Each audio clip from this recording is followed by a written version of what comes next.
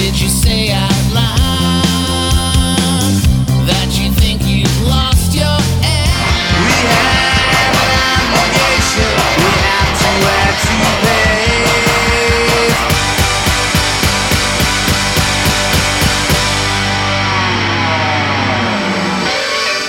pay. Ready to clap? Yeah. Okay, 3, 2, 1. Oops. Hooray! I think I was a little early. Oh, that's close enough. Okay. Welcome to This Might Be a Podcast. I'm your host, Greg Simpson. Today, I am here with Adam Gorin to talk about the song, See the Constellation.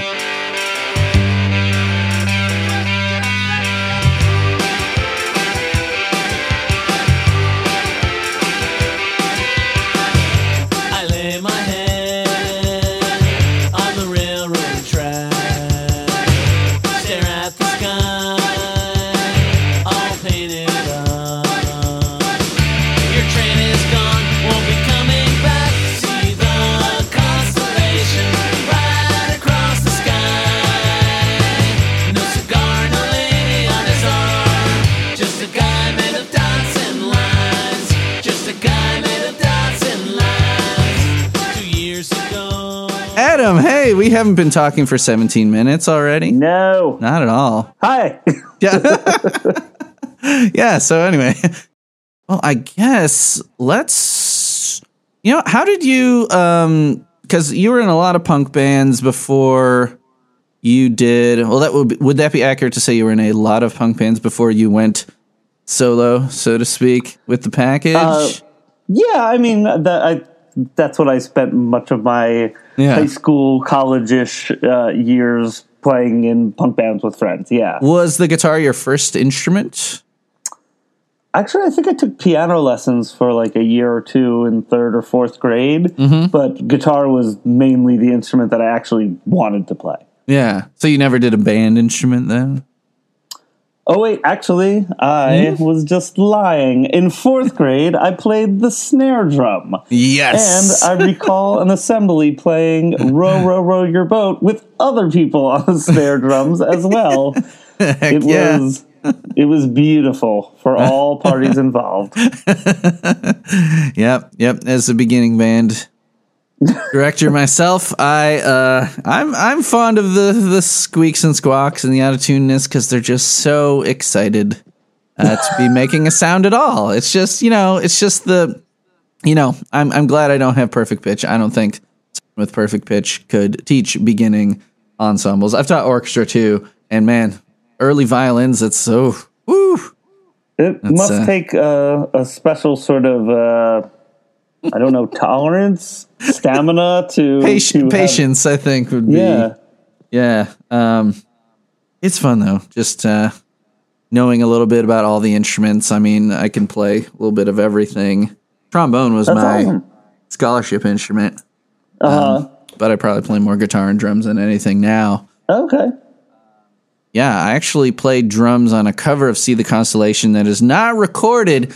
Me and my friend Andy D. I don't know if you would have ever heard of Andy D, but he does a similar thing to Adamant's Package, though it's more like his whole shtick is more of a very sexual Prince type thing, but he's got his iPod with his synthy drum machine backing tracks, and he's got a fine mustache like myself, but like a rat tail and lightning bolts in the side of his head, and he does the whole thing, and like he's a little chubby, but he does like a belly shirt and these real short shorts. And me and him collaborated, and we programmed.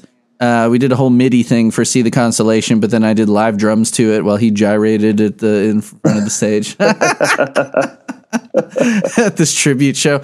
And it must not. My dad had photos because they came down to Bloomington for it, but no video or audio, unfortunately. Oh, that is too bad. I was digging in Askenfield. I would have loved to unveil that.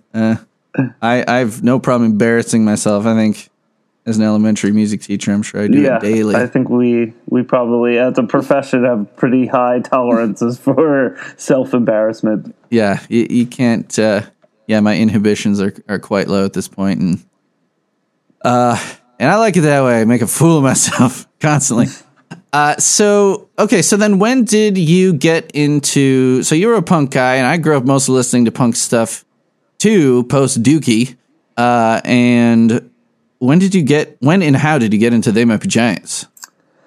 So I think I mean, even before liking punk stuff, like always loved music. I remember, I think like probably like third grade was when I probably first got my like a radio, and I remember and I grew up. I'm a little older than you, so I grew up in the 80s. So there was always all this really really excellent like 80s pop music on all the time. So that was good at that point. I loved like the Beatles, and a neighbor had played punk records and stuff for me. But I think I got into They Might Be Giants. There was a friend of mine. I went to for the first 5-ish years of my schooling, went to the public school in my neighborhood, and the friends that I made there are actually still like my close friends to this day. And we ended up playing music together in different bands and stuff. But then like after fourth grade, I went to a different school. I went to a private school, and there I had very, very, very few number of human friends, and one of them was a guy named Everett. I don't know if like outside of, I don't know if we would have been friends if outside of this sort of like, he was a great guy. I just think that we were different folks, but I think because of sort of like the nature, it was a very sort of like old boys club kind of a school, and so there were not a ton of weirdos. So I think that we tended to sort of congeal. I don't know if that's the right verb, but and so my friend Everett he loved They Might Be Giants. He and I think at this point, this was like just before Flood had come out. And I remember just sort of seeing like, I think he had a CD, and I remember it had the snowman with the like top hat on it. And I just remember like not knowing much about them. But so I think my first like real exposure to their songs was when Flood came out. And I think he had lent me the CD, and I loved it. And so I went out and bought it, and ended up loving, getting and then loving the first record and Lincoln. But I remember when Flood came out and loving it, but I also remember a review coming out in Rolling Stone for that. Yeah.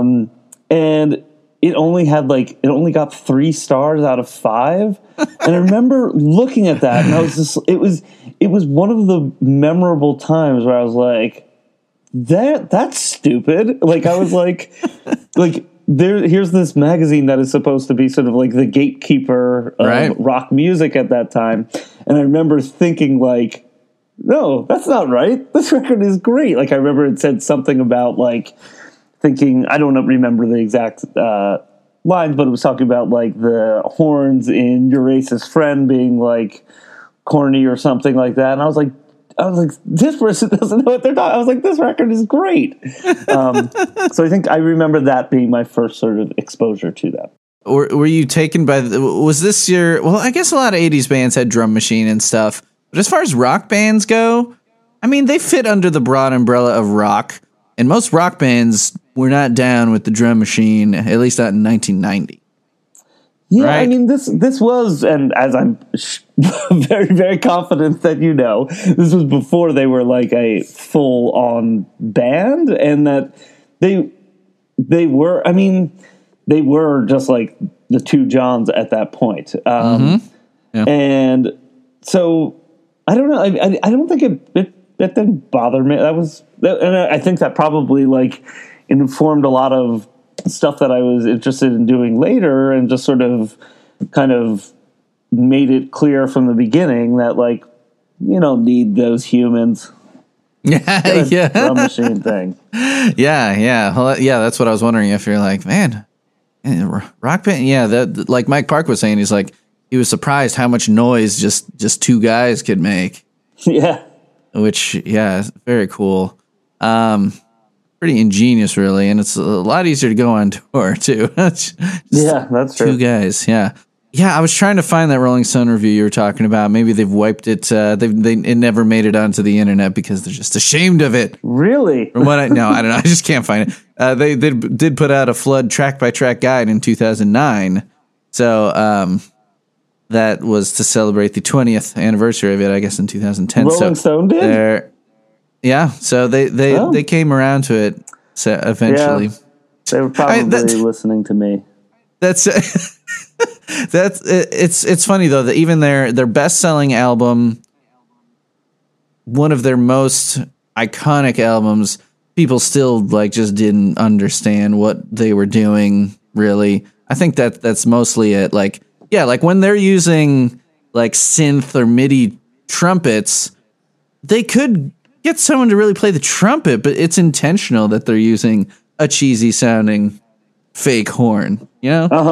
People are like, the hell? You just don't get it, man. You Rolling Stone guys sit in your ivory tower.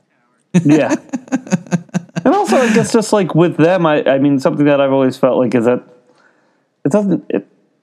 I mean, this sounds silly to say like that the sound doesn't matter, because the sound of course matters. But I think that the thing that like sort of bolsters their stuff is that the songs are great, you know, that like, and so, I mean, I guess that's why it sort of resonates with so many people, that it's not like, oh, it's just drum machines and sometimes nonsensical words. That there are some, you know, in looking at the spreadsheet of all the songs that you have posted, I mean, it was, I mean, and I'm not, I would say, I certainly think that they are fantastic, but as I grew up, like, there are definitely some records where I'm like, I've never even listened to that record, but like, there were so many songs that I know and love and think are amazing compositions and memorable and compelling, that it's really, it's incredibly impressive. It is very impressive. And yeah, the amount of songs, like, I keep coming back to this. In episode 4, me and my friend Matt talked about Alienations for the Rich. So we were thinking about artists who have been going pretty consistently, like for a long time. We're like, okay, well, how many songs has Dylan written total? How many songs has he recorded? It's like 350. How many songs has Springsteen written and recorded? It's like 317 or something. So they might be giants in less time, have written more songs than Springsteen and Dylan combined, and I think that is just bananas. That is just crazy. They have lapped Bruce Springsteen and Bob Dylan. It's nutty. That's Even nuts. if those two teamed up, like they formed their own little duo, still not as many songs. They would have half as many. Wait, I don't know if that made any sense. Yeah, man. So you really got into them on Flood. You went back to the first two. So then I guess the first one to like, did you get Apollo 18 right when it came out then? Because you were solidly a fan then. Yeah. When Apollo 18 came out. Yeah. Yep.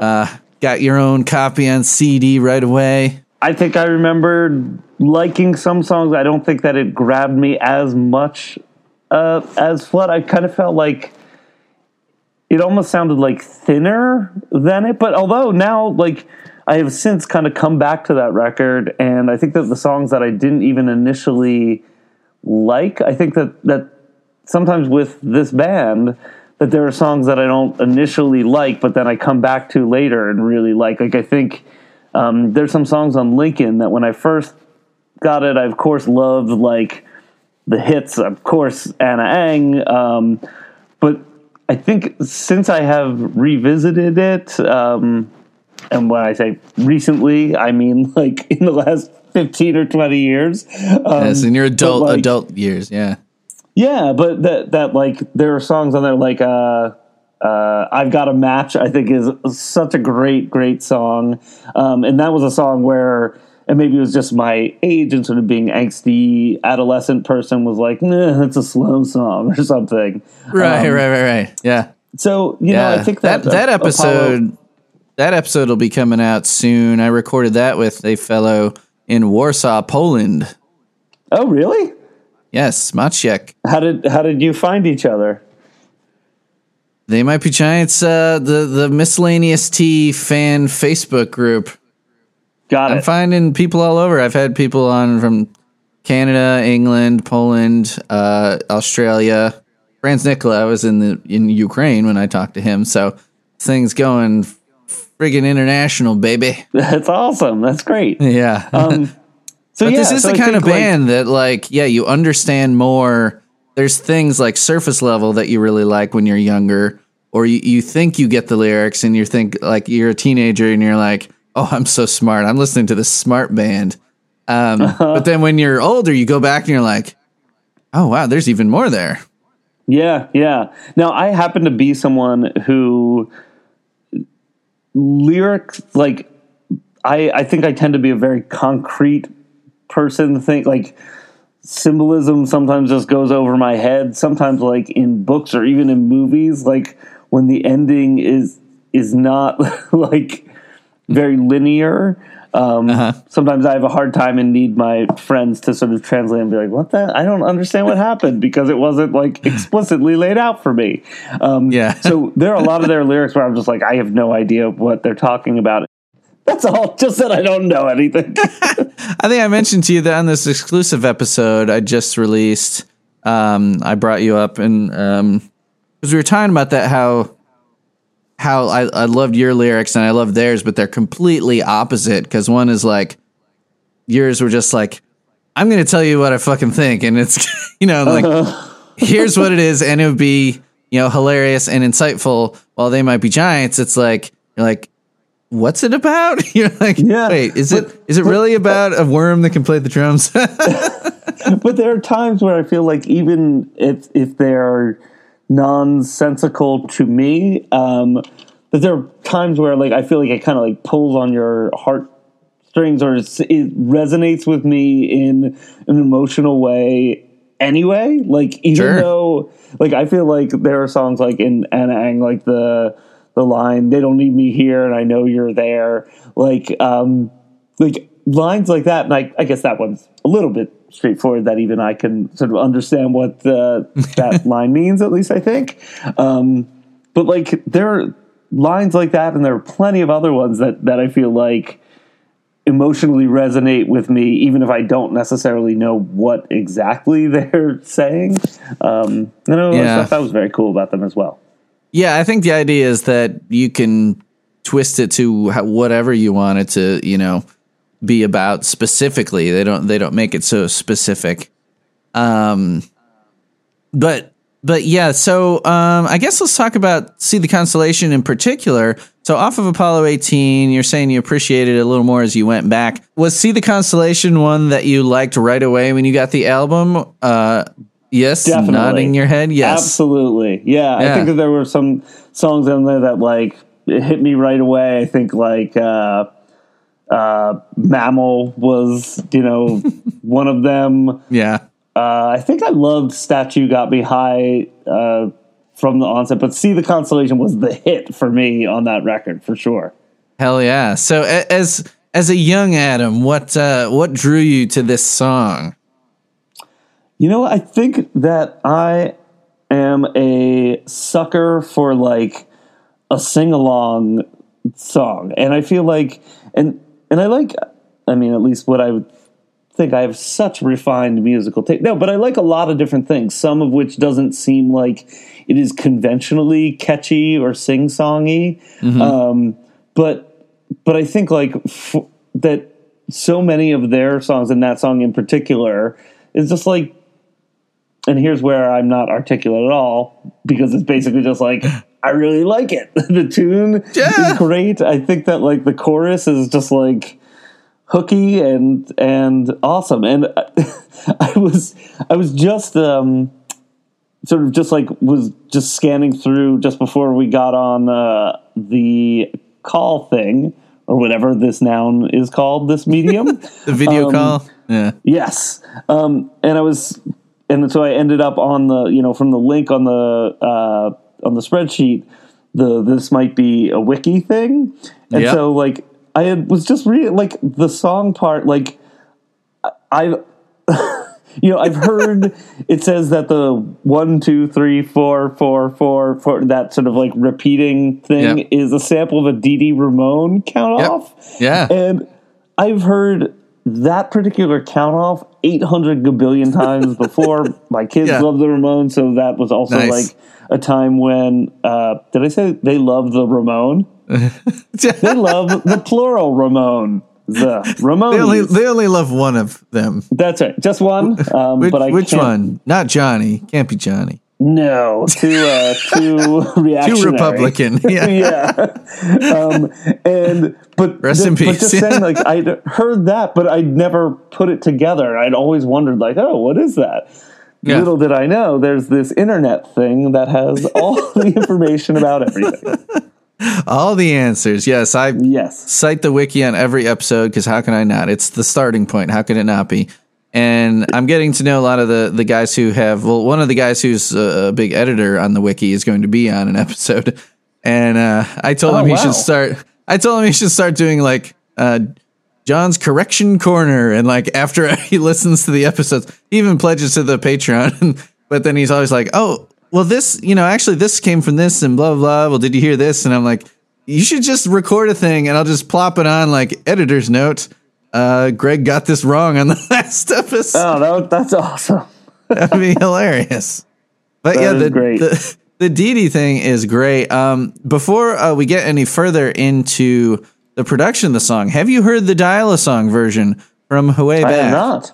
I have not. I'm going to send you a link. Now, there are these bootleg compilations that came out in the early 90s that I don't know, they're not credited to anyone. Ooh. Hi, this is John. They Might Be Giants. Thank you for calling our Dial-A-Song service. Call back anytime for another song. Tell your friends.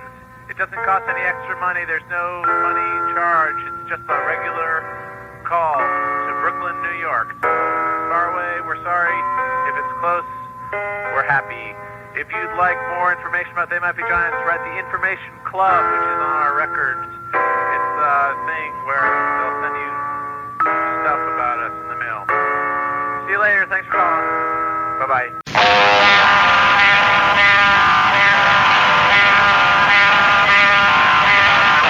I lay my head on the railroad track, stare at the sky, all painted up. Your train is gone, won't be coming back. See the constellation right across the sky. Just a garden lady on his arm, just a guy made of dots and lines, just a guy made of dots and lines. 2 years ago, moved to this town. And that on there is listed as demo 2. I can't seem to find a demo 1, but we're talking early 90s here. So there's no Dee Dee in this one. Oh, right. And as you know, I only have one headphone on because I'm really cool. But also, I don't hear like the harmony like at the chorus, which is I think it's pretty much Flansburgh solo is what I'm thinking. That version is pretty much just Yeah. Flansburgh, I would think. right. Yeah, I think the John Linnell harmony there in the chorus is awesome. So apparently John Flansburgh in 2012 was asked about the there's a fade out at the end of the Dial-A-Song version that you listened to before.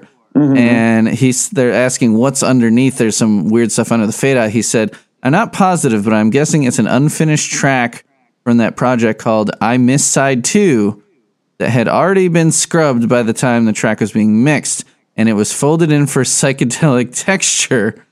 But just listening to it now, it's so timidly placed, it almost sounds like an accident. All dressed in black, see the constellation right across the sky. Just a garden lady on his arm, just a guy made of dots and lines, just a guy made of dots and lines, just a guy made of dots and lines.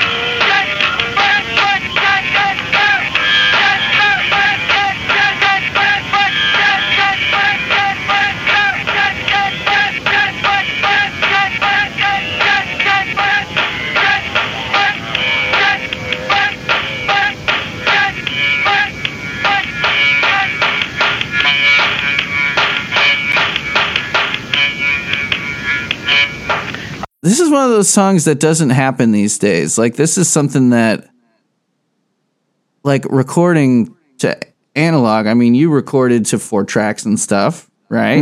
Back in the day. And, like, weird stuff would happen like that I don't think happens. I mean, you can get weird digital artifacts and stuff happens recording digitally, but I feel like whether he did it intentionally or not, I feel like that's something that is, like, too weird to happen if it were past, like, 1996 or something. Right. There must be, I guess, now with, different sort of technology being used, that there are probably different sorts of valuable mistakes, if that's a way to describe it. Yeah, I guess there isn't that one particular one. I remember with the 4-track, that it would play if you had recorded both sides on it, it would play back the thing backwards and stuff. So I'm not familiar with this particular, sort of thing in the back of the song, but I'm not even sure what this project called I Miss Side 2. So they're saying that they'd scrapped that project, but there was something underneath, and again, like it's crazy that I can still be finding stuff out about a band that I've loved for so long. Yeah.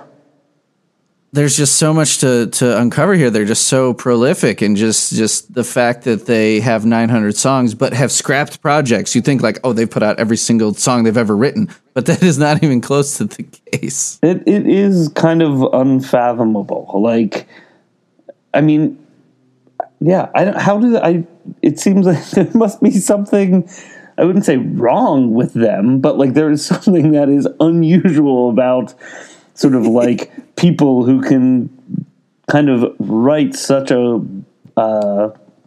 large quantity of music and just kind of keep doing it and not, I don't know, it's amazing. I'm quite jealous of it. And I feel like I can remember the car that I was driving at that point. Oh, yeah? And like when that came out, I remember a lot about that record because I think it came out, what year, in 92? 92. So that was the year I graduated from high school. So like, there were definitely, like my friend Paul definitely made a 45-minute side of a cassette where it was just Spider over and over and over again. And we would play it and just see if we could irritate the other people who were in the car by listening to that. But so he invented that. I mean, that's like a YouTube genre at this point, where it's like this thing for 10 hours or whatever. Where have you seen these videos? I don't know who spends their time doing this. I have not. I think. No, I haven't. Oops. No, I have not. I have not seen those videos. It'll be a thing like, The Simpsons, Sideshow Bob stepping on rakes for 10 hours, and they just like loop it, and like why? I mean, I think it's that same kind of. It's a wonderful time to be alive. Well, hey, 1992, you guys were looping Spider for 45 minutes. Yes. I mean, I think you can hear in there that the main things that make the song great are already there. I mean, it's pretty fully formed as far as melody and harmony or harmonic progression goes. Definitely. And then, the Linnell, the accordion added in later. I didn't hear any accordion, did you? No, I didn't. But it also sounds like, and I know it's dial a song thing, but it sounds like it is being played over the phone and someone is recording it on the other end of the phone. So, it's a pretty wild ride. If you listen to that whole thing, there'll be a lot of songs that you've never heard of. Even me, I've considered them my favorite band for a long, long time. I've kept up on every album. I've bought every album. I'm doing this podcast, and I'm still going back and finding songs from the classic era. Like, there's a song called Bread Hair.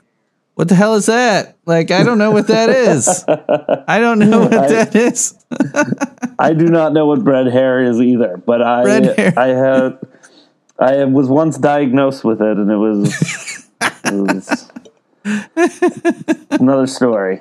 So something that I would like to know from you at some point, maybe a little bit.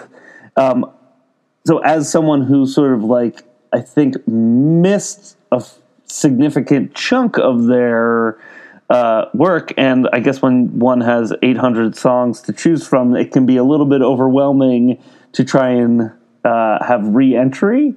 I mean, I definitely loved like the ABCs, the Science record. You know, our kids were kids rather than large adultish looking humans when those came around. So like we spent a lot of time with them. Like I feel like I know some songs off John Henry and Factory Showroom, but I didn't love those records. Aside from there are a couple songs on each of them that I absolutely loved, but I'd say as a whole, like they didn't grab me. So I think I kind of, probably stopped paying attention for a little bit. But then, I love the song on the newest record, "The Communists Have the Music." Like, and there've been songs sort of intermittently but they're definitely like a whole slew of records. Like, are there any of post Factory Showroom era that you would say are like, oh, you should totally check out? Oh, good Lord, for sure. I'll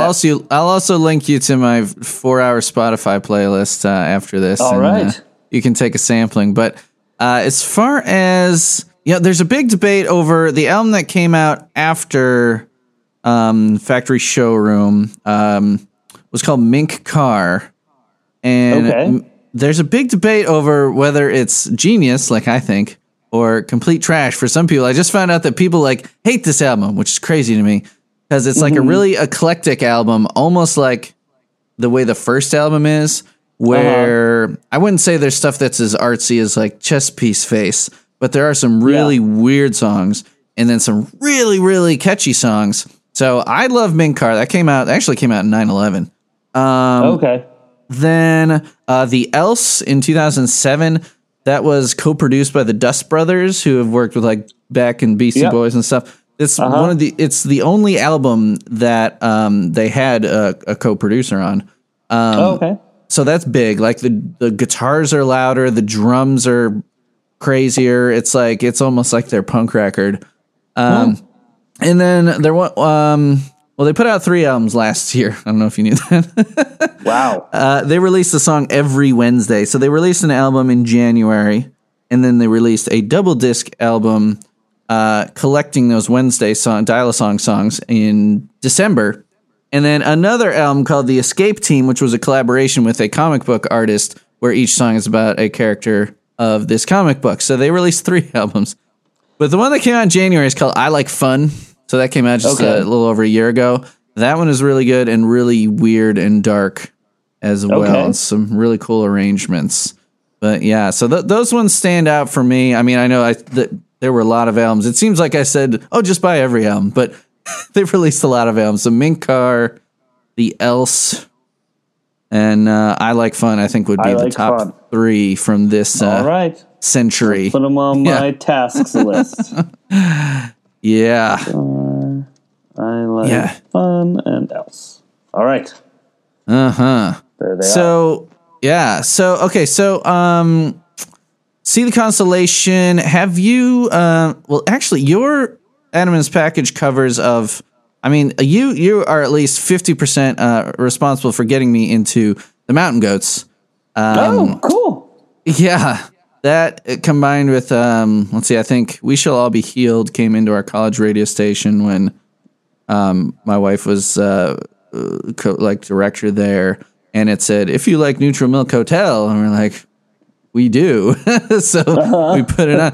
But then I'm like, wait, the Mountain Goats sounds familiar. Wait a second. Redefining music. Oh my God. Okay. Oh, that record is 4/9 of the Mountain Goats.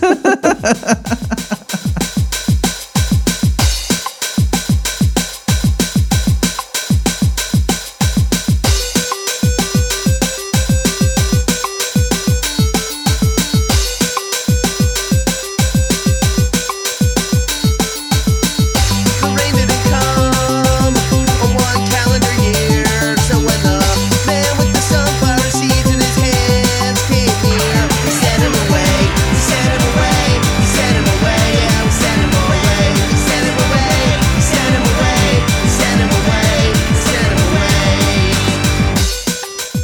I love that though, and I know it's because like that's like a 7-inch never came out. I think it did eventually come out, right? Eventually, I think, yeah. Yeah, I think a Facebook friend of mine, Matt Flood. Oh yeah. He's saying he wants to make sure that you know that you share a record label with They Might Be Giants because he's put out he's re-released some of your records, and he's also put out the vinyl editions of a couple of the old They Might Be Giants records. I did not know that. There you go. Look at that. You're connected to the band. You're gonna have to pick the package back up and go around the world opening for They Might Be Giants. So by the transitive property, I have written 800 songs. Hell yeah. I mean, tack yours on there too. You wrote quite a few songs. You put 5 full lengths? I don't know if I actually wrote any songs. I think I just took them from other places. Well, you got me into Dead Milkmen. You got me into the Dead Milkmen. And, I mean... And this woman called Madonna. I'd never heard of her. That's a great cover. Fuckface. Thank you. Just working the term fuckface into a Madonna song is just genius. That is a very generous adjective.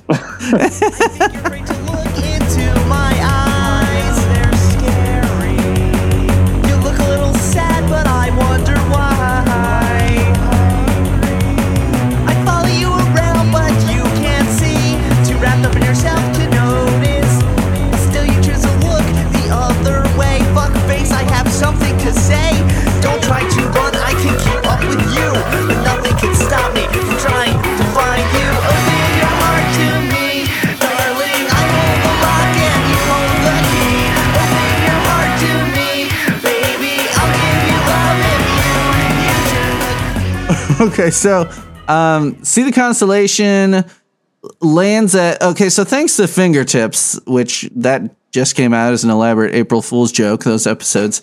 All 3 hours and 10 minutes combined of them. I missed that. I started releasing them as single songs, and I thought people were going to call me out as crazy. Like, are you seriously going to do an episode about each one of these? And I almost did, but then we lumped together the whole back half of it. So rather than one episode last week, I released like... Where's the cutoff that it starts at? Let's like see. Song by song, and then when were you like, forget it? It was... I hear the wind blow. Okay. Fully at, I think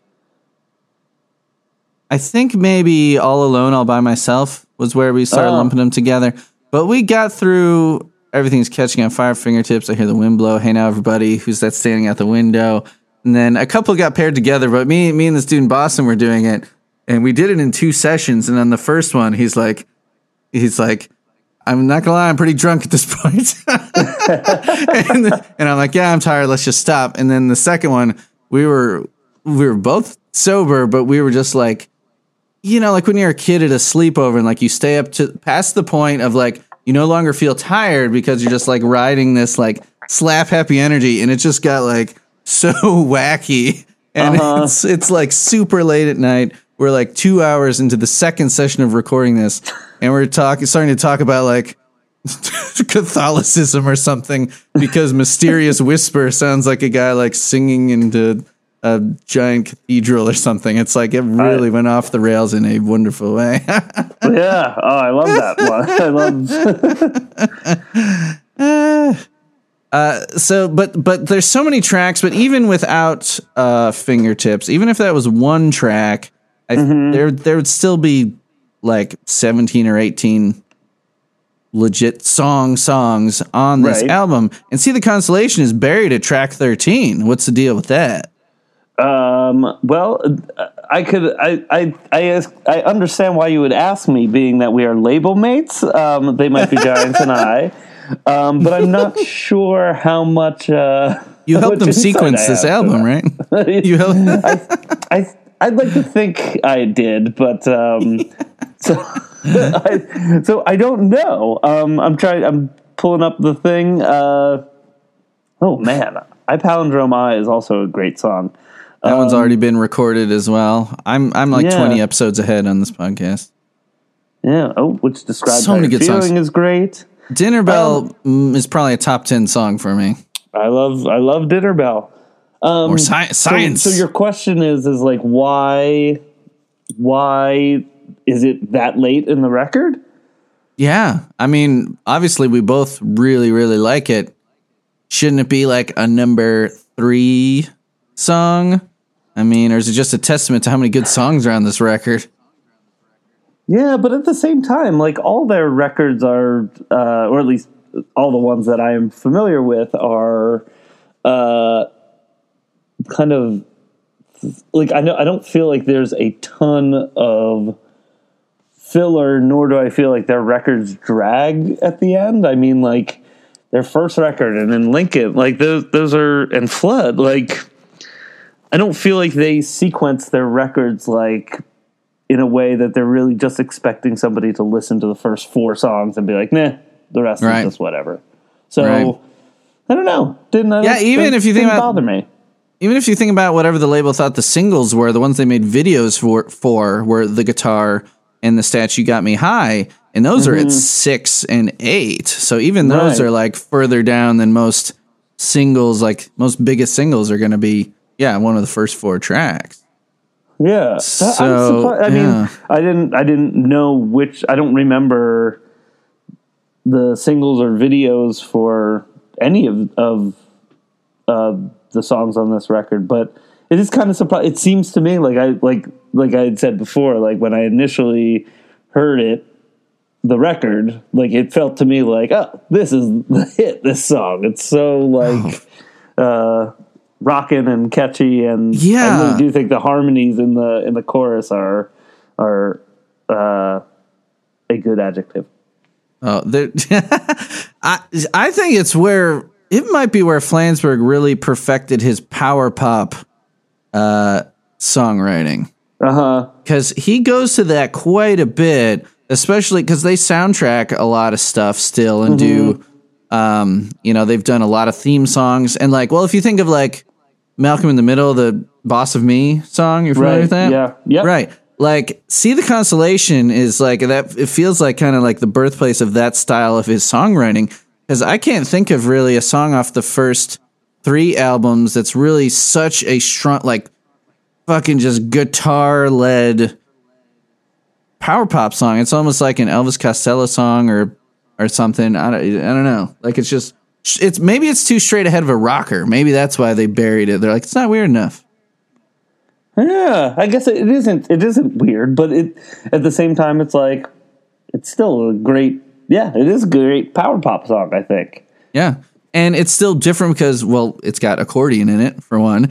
It's got a sample of an old punk rocker saying 4 over and over again. It's got. But I don't think I even knew until I looked at the wiki page just before the call. I don't think I even knew that he was saying 4. I mean, I didn't even know that. Like, and I mean, again, I've heard the Dee Ramone 1, 2, 3, 4 a few billion times, but like, I don't think I even knew that it was. I thought it was like, hey, and, yeah, whatever. It's like the way that the sample's chopped and it's underneath stuff. I think a lot of people, like I was looking through some live versions, and there's one where people are shouting along, and I think most of them are just shouting, hey. So even as far as the fans go, are unsure of what they were saying. Even people that are going to concerts in the modern day. Right. But anyway, just the thought of like that, it just makes you want to like pump your fists and like shout along, even if you don't know exactly what.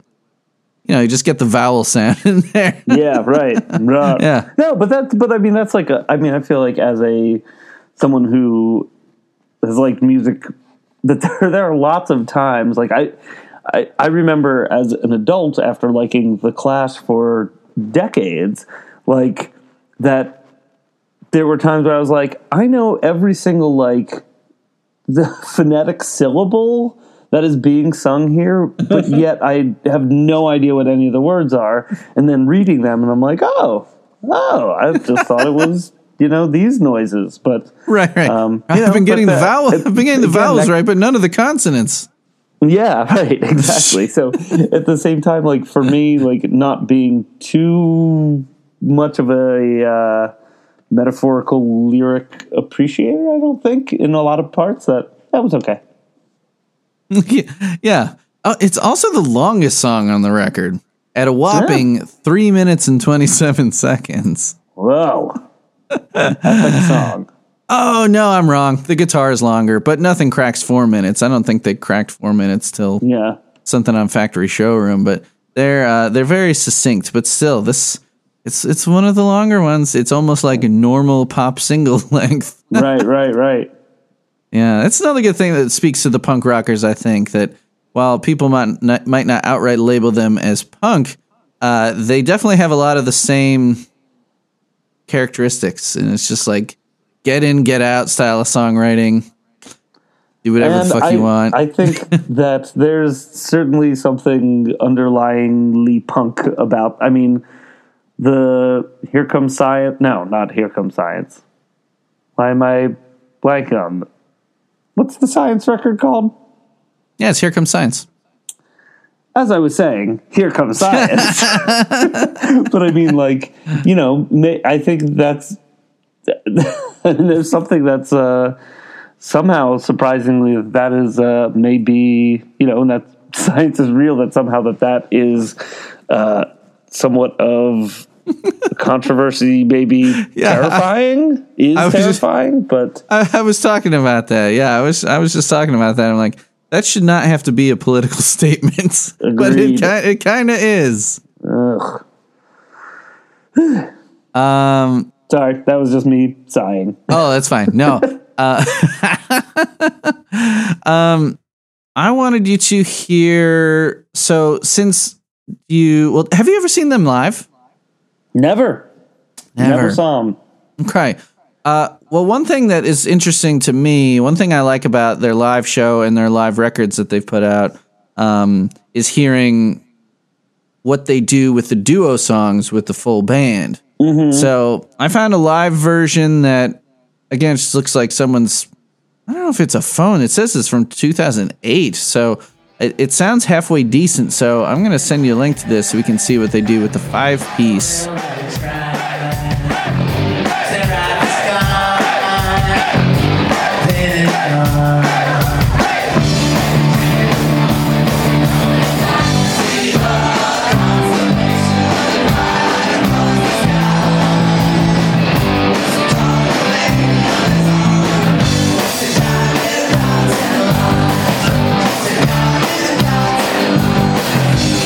Years ago, from my town, just looking up at the city line.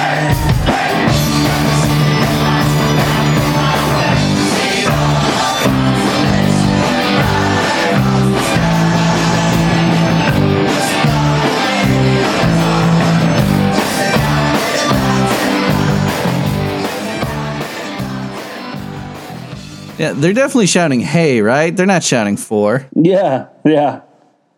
Right? I think so. But it's such a fun fist pumper. It's just a fucking rocker. How do they decide what songs to play live when you have 800 songs? Well, it's funny. They've actually said that they go to the fan wiki because there are set lists uploaded, even going back to the 80s. So they'll make sure they don't play all of the same shit at a certain city every time. They'll go to the fan wiki to check. Like, wait, what did we play last time when we were there? Well, I guess that's Yeah, it's crazy. Like they seem like they'd be great. Yeah, they're amazing. And you can see there's a guy back there with a trumpet. I don't think he gets on this song, but when they have live horns, it's incredible. Yeah. Oh, I see a trombone, I think. Yeah, yep. Awesome. They're so good, man. They're so good. I must say, the people in the crowd saying "hey" over and over again, their stamina is quite impressive. Being able to do that for the entire time. The song just gives them power. Yes. And this one I think translates pretty naturally to the full rock band because, I mean, it's a rocker. I mean, I guess you use a little bit of there's the little drum machines part. There's like ding, ding, ding, ding, ding. There's like that little tinkly part. I don't even know how to describe it in the original drum machine. Oh, like the kind of cowbell type thing. Real kind of weird rhythms and stuff. Cowbell. But yeah. Okay, so I usually do like a covers section of the show. Are you up for hearing 2 covers of this? Unfortunately, not mine from back in the day with my friend Andy D. That would have been crazy, but I would have loved to have seen him. I believe he was rolling on the ground at some point. So here is a guy who has ended up on so many podcast episodes lately. He goes by the name Astral B. Astral B is the YouTube channel, and since I feel like since YouTube was created, he's been putting covers of They Might Be Giants on, and a lot of them were just him on piano going back to 2006. I was finding covers of him doing like when Hutch Harris was on, he had a cover of Dead from Flood that he had uploaded to YouTube in 2006 or 2007, which I feel like that was pretty early on. So this here, so he usually just does piano stuff, but this is, he did like a little live set with a friend, like a duo type thing, just like the Johns. And here he is playing accordion. So why don't you give that a little look-see? Nice. I also love the sweet decal on the wall in the back there of the sax man. Do you think he learned to play left-handed guitar just for... that would be great. Ooh, and it's a different key.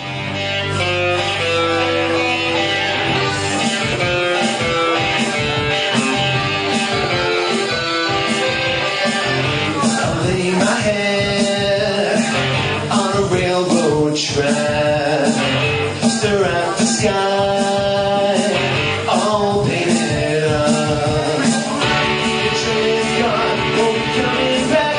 The constellation right across the sky. There's a gun, a lady on his arm, just a gun and dots and lights, just a gun and dots and lights. 3 years You do pretty well on the harmonies.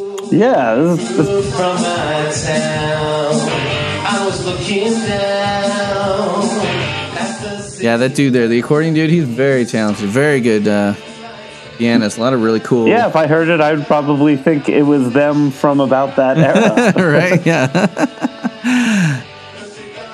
But yeah, I've since so I found him on Facebook. I'm trying to get him on an episode. That guy, Astral B. It's funny. I think the world of They Might Be Giants, they have a very big fan base.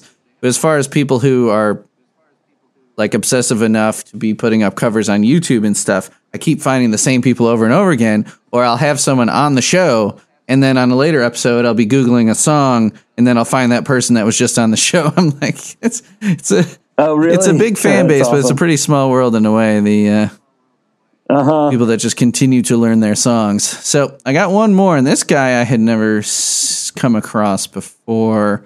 So this one, Robert Ruby on YouTube, and he has this whole little story in the description here about how it might be his last cover for a few months. He's going to study abroad in Africa and won't have much internet access. Now, this was in 2010. He posted this, so I hope his Africa trip 9 years ago was fun.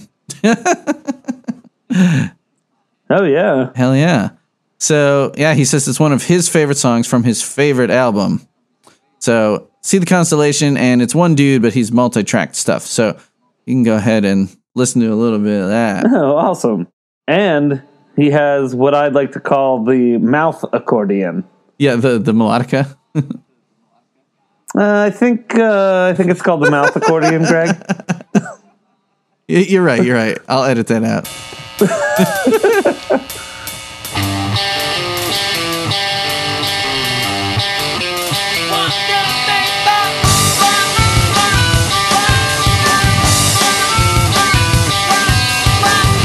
I lay my head on the railroad track, stare at the sky, all painted up.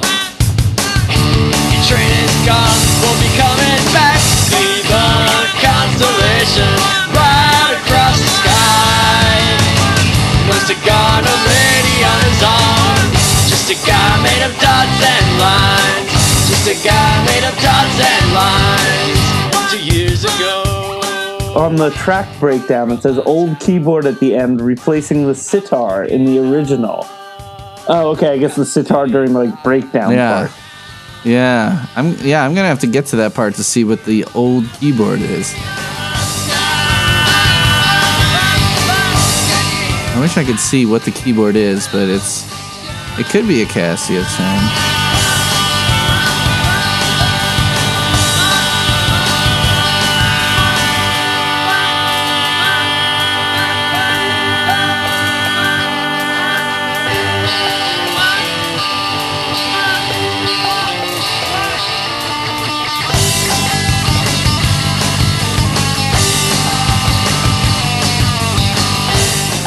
Oh, he does a cool guitar solo over the end that's not in the original.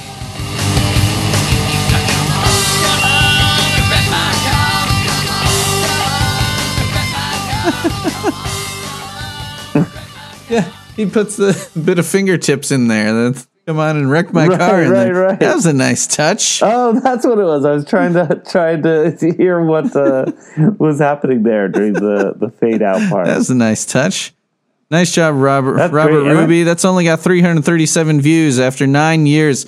Come on, people, go check it out. It's fun, and he looks like he's having fun. He's smiling the whole time. Totally. So those were my two favorite covers that I found. There are some songs you'll find a boatload of covers, mostly just acoustic guitar stuff or whatever. But I like to try to find the ones that are a little different. If guys get accordion in on it, there's a surprisingly few number of accordion covers for a band that identifies itself so strongly with the accordion. Yeah. I think the accordion is an underappreciated instrument. Yes, I play it myself, and I think I had heard that on the podcast. Yeah, I'm doing it at this. I'm doing it. I think Dr. Worm's the only one at the first grade program I'm playing it on. But I'm playing piano. Oh, okay. I'm playing piano on Mammal. I'm playing accordion on Dr. Worm. I'm playing guitar on a couple others. Yeah. How heavy is the accordion? It depends what kind of accordion. I have one of my grandpa's diatonic button accordions. So it's one that does not have a piano side. It's got 2 rows that look circular like shirt buttons. And it's diatonic, meaning it's only made to play in C and G, this particular one. Uh-huh. And my grandpa, he died when I was pretty young, but he I ended up with 3 of his accordions. So it would kind of be like how harmonica players have a crap load of harmonicas because they're in different keys. Apparently, if you played those kind of accordions, you'd have a bunch of different accordions. 2 of them are busted too far beyond recognition and are decoration. And the other one we got fixed up, and it's like a 150-year-old Italian accordion. Wow. And that one is made of wood. It was handmade by 2 guys whose names are on it. And it's not very heavy at all. But my piano accordion is a full 140 bass key. So they'll make other piano accordions that are a little smaller. They'll have less octaves. Or, they might just have 2 octaves instead of 2.5. They'll have less bass keys. Mm-hmm. But a full-size one... Are the bass keys the, button-y looking things? Yeah, the black keys. And those will play your bass notes and your major and minor chords and stuff. And that one... I mean, I've played it live with some sets. I've done Neutral Milk Hotel cover bands, too. And it gets heavy. Leela. I bet. It looks like it would hurt one's back. Yeah, I've talked about this with a couple people that I think Linnell has back problems. If you ever see him, he also likes playing very heavy saxophones, and which have a neck strap, and the accordion, and he's also got a boom mic over his keyboard, so he's touring the world like this over a keyboard, and I think he may have some back issues, and I feel bad for him, but a lot of instrumentalists will. Oboists get carpal tunnel a lot because they have this very tiny instrument, and it's a lot of weird things that happen. Doing something that much can take a toll on the body. Doing any one thing, and for him playing accordion, he plays smaller accordions than he used to. That's part of why I have that hypothesis. Yeah, if you look at stuff like the put your hand inside the Puppet Head video. And then you look at recent tour stuff, his accordion is half the size. Huh. So I know it is late for both of us. We've done. I think that'll do it for the covers. Anything else to say about See the Constellation that you've that just needs to be said? Again, like, I don't think about the lyrics too much of many songs, but I I love the lyrics, even though I don't necessarily understand exactly what is being said. But yeah, I'm worried now that people are going to come at us like, you guys didn't discuss the lyrics at all, and the lyrics mean this and that. It's like, that's cool, but yeah, it's just freaking cool to think about, like Orion. Like, you can even take it literal and think of like Orion. The way they put those huge pictures into just like a few stars. It is. Yes, to think of how far away that stuff is totally amazing. But yeah, I love it. I think it's a great song. Yeah. There are a crap load of interpretations. If you ever have time to spend on this wiki, the interpretations tab goes to some pretty wild places. Okay. Yeah. There's some real tricksters on there. There's some jokesters, but then there's some people that really take the meanings of the songs to weird places that I would never have thought of. And, whether I agree with them or not, but they're interesting to read sometimes. I will totally check them out. Hell yeah. So the last thing I think we need to do, I'm going to make you score the song 1 to 10 with decimals or fractions or however you please. And what is and this is compared to, I think we say They Might Be Giants. Yeah, within their canon. So like your absolute favorite song in their whole catalog could be a 10. And how would you rank See the Constellation to, in regard related to that? So I would say a 9. I mean, I feel like there are some songs that I think are better, but I mean, I think it's a great song. Yeah. It's not. I guess. I mean, it's not like. It's not.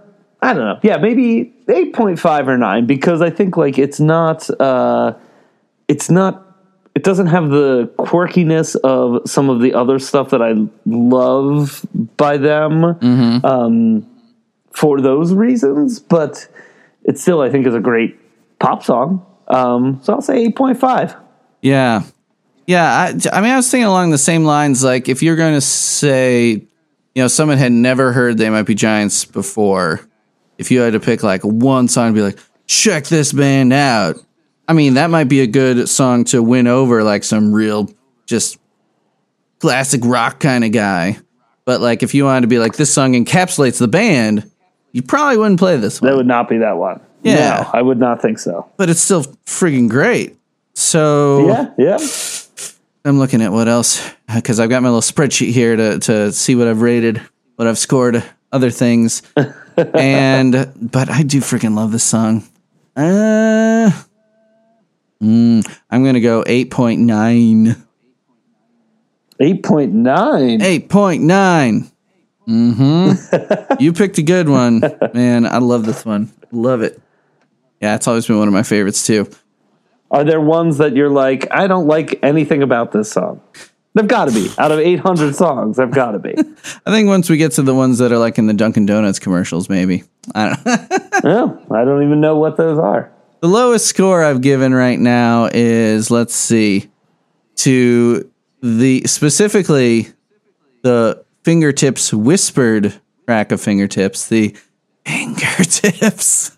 I gave that a 4 because it just creeps me out. But the lowest score to a legit song I've given is a 5.9 to a song called Black Ops. It's a more recent song, as in like 2014. And it's still a 5.9. I didn't give it like a 2. But, I mean, my guests pick the songs. So if they're picking good songs,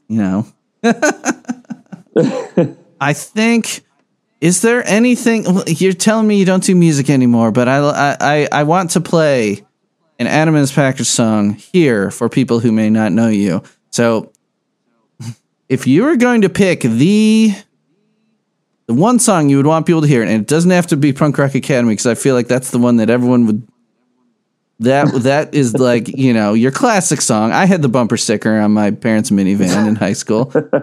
My student attends the Punk Rock Academy.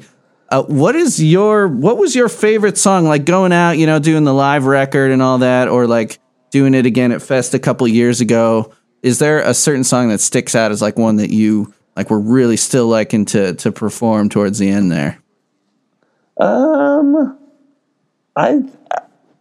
I like the Pumping Iron for Enya song. I like the recorded versions of most of the songs better than like the live one, but I like that song. Sure. I will play that. Awesome.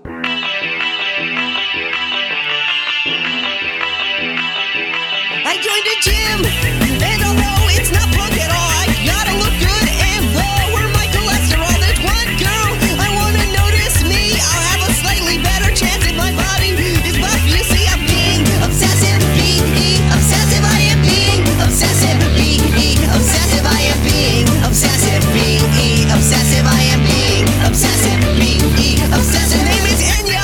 For her, I'm running this mile, and it will upset my parents that I am stalking a Gentile. I'm willing to do anything, I'll be her slave. There's only one word difference in new age and new age. Be obsessive, obsessive. I am being obsessive, obsessive. I am being obsessive, obsessive. I am being obsessive, obsessive. We could sing it and yeah, your synthesizer or mine, it's all the same. It does it in your Orinoco, Orinoco, Orinoco, Orinoco, fall like the perfect name.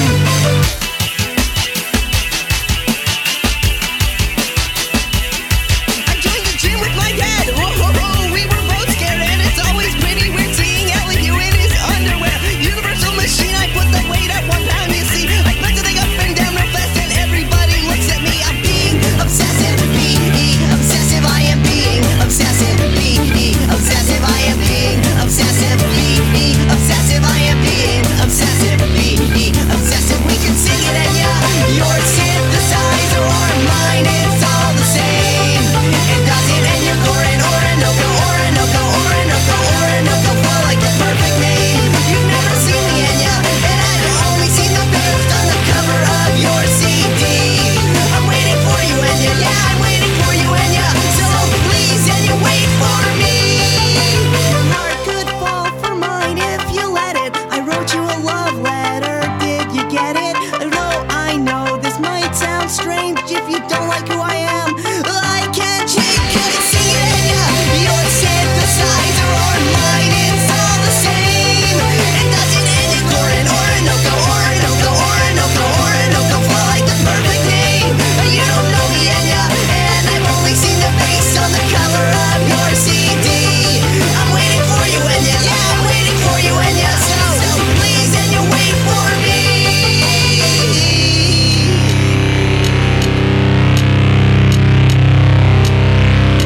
I put something on Facebook about, actually I had a friend bring up that specific song because I posted just on Facebook like, oh, I'm talking to Adam for the podcast tonight. And so he had a bunch of people chime in, like Matt Flood. He's like, make sure he knows he's been on the same record label. I know. Then my friend Peter, who played trombone with me in middle school and since moved to, he's in Denver now. He said, no way, I still jam those albums. Pumping Iron for Enya is a personal fave, and the Lobster nice. Lobster Mobster songs.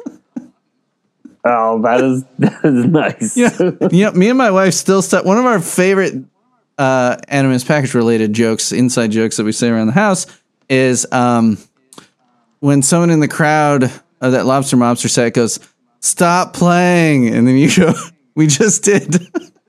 I don't know why, but we say that all the time. Like if you're telling someone to stop, you can say like, "I just did." It is a foolproof way.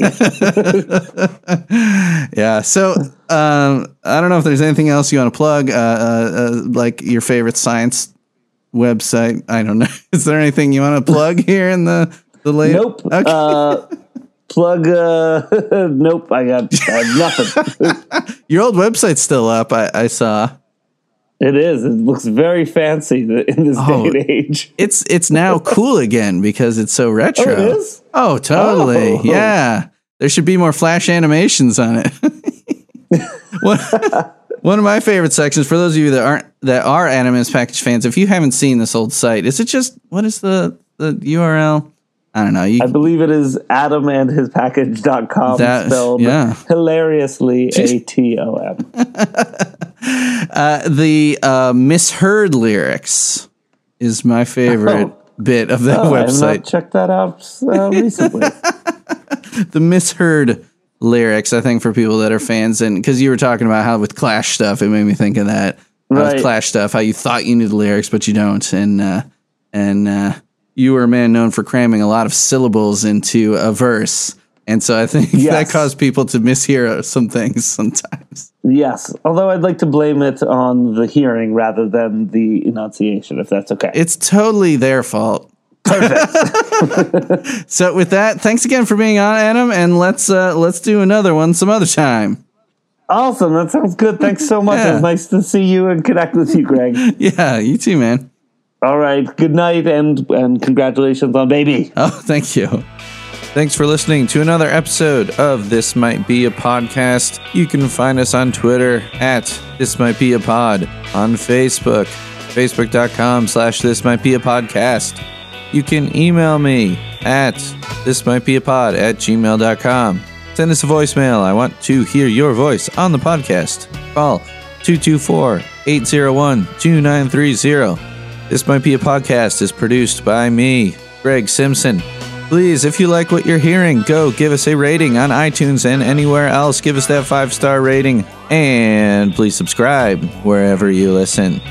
If you really like what you're hearing, you could head over to patreon.com/thismightbeapodcast. Thanks everyone for listening. We will see you next time.